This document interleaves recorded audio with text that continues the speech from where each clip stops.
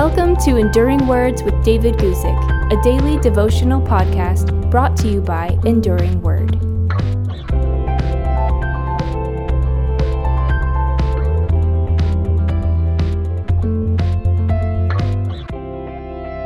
Here's a thought for you: God with him and God with us.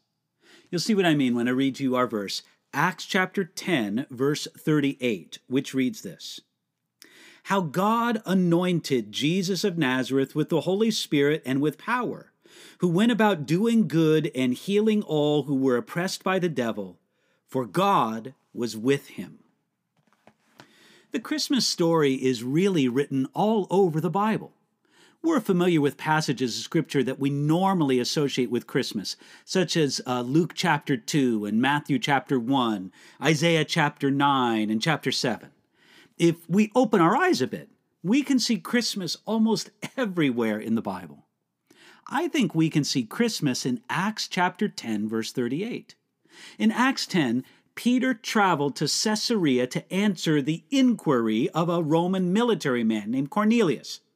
Centurion Cornelius was a Gentile, but he honored the God of Israel, and he was counted among a group of Gentiles known as the God-fearers. God spoke to Cornelius and told him to get Peter so the apostle could tell him the good news, and Peter came. As Peter explained the life and work of Jesus to Cornelius and his associates, he used this simple phrase recorded by Luke: How God anointed Jesus of Nazareth with the Holy Spirit and with power, who went about doing good and healing all who were oppressed by the devil, for God was with him. Again, that's Acts chapter 10, verse 38. What Peter said was true. God anointed Jesus of Nazareth with the Holy Spirit, beginning, humanly speaking, when by a miracle Jesus was consumed in the virgin womb of Mary, his mother.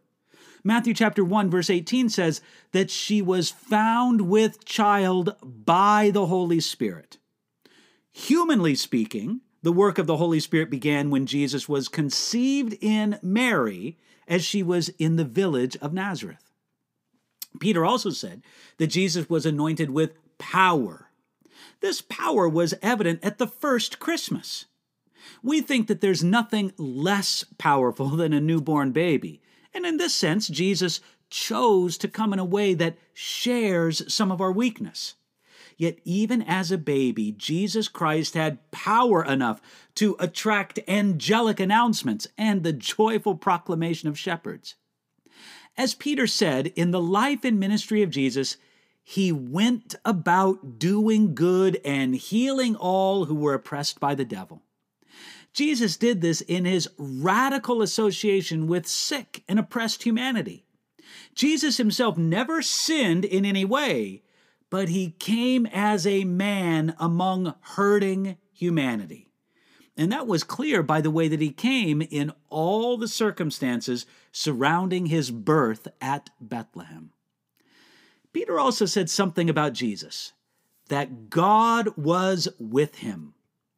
In connection with Christmas, we can't hear that phrase without thinking of the promise in Isaiah chapter 7, verse 15, that the Messiah would be born of a virgin and that they would call his name Emmanuel, God with us.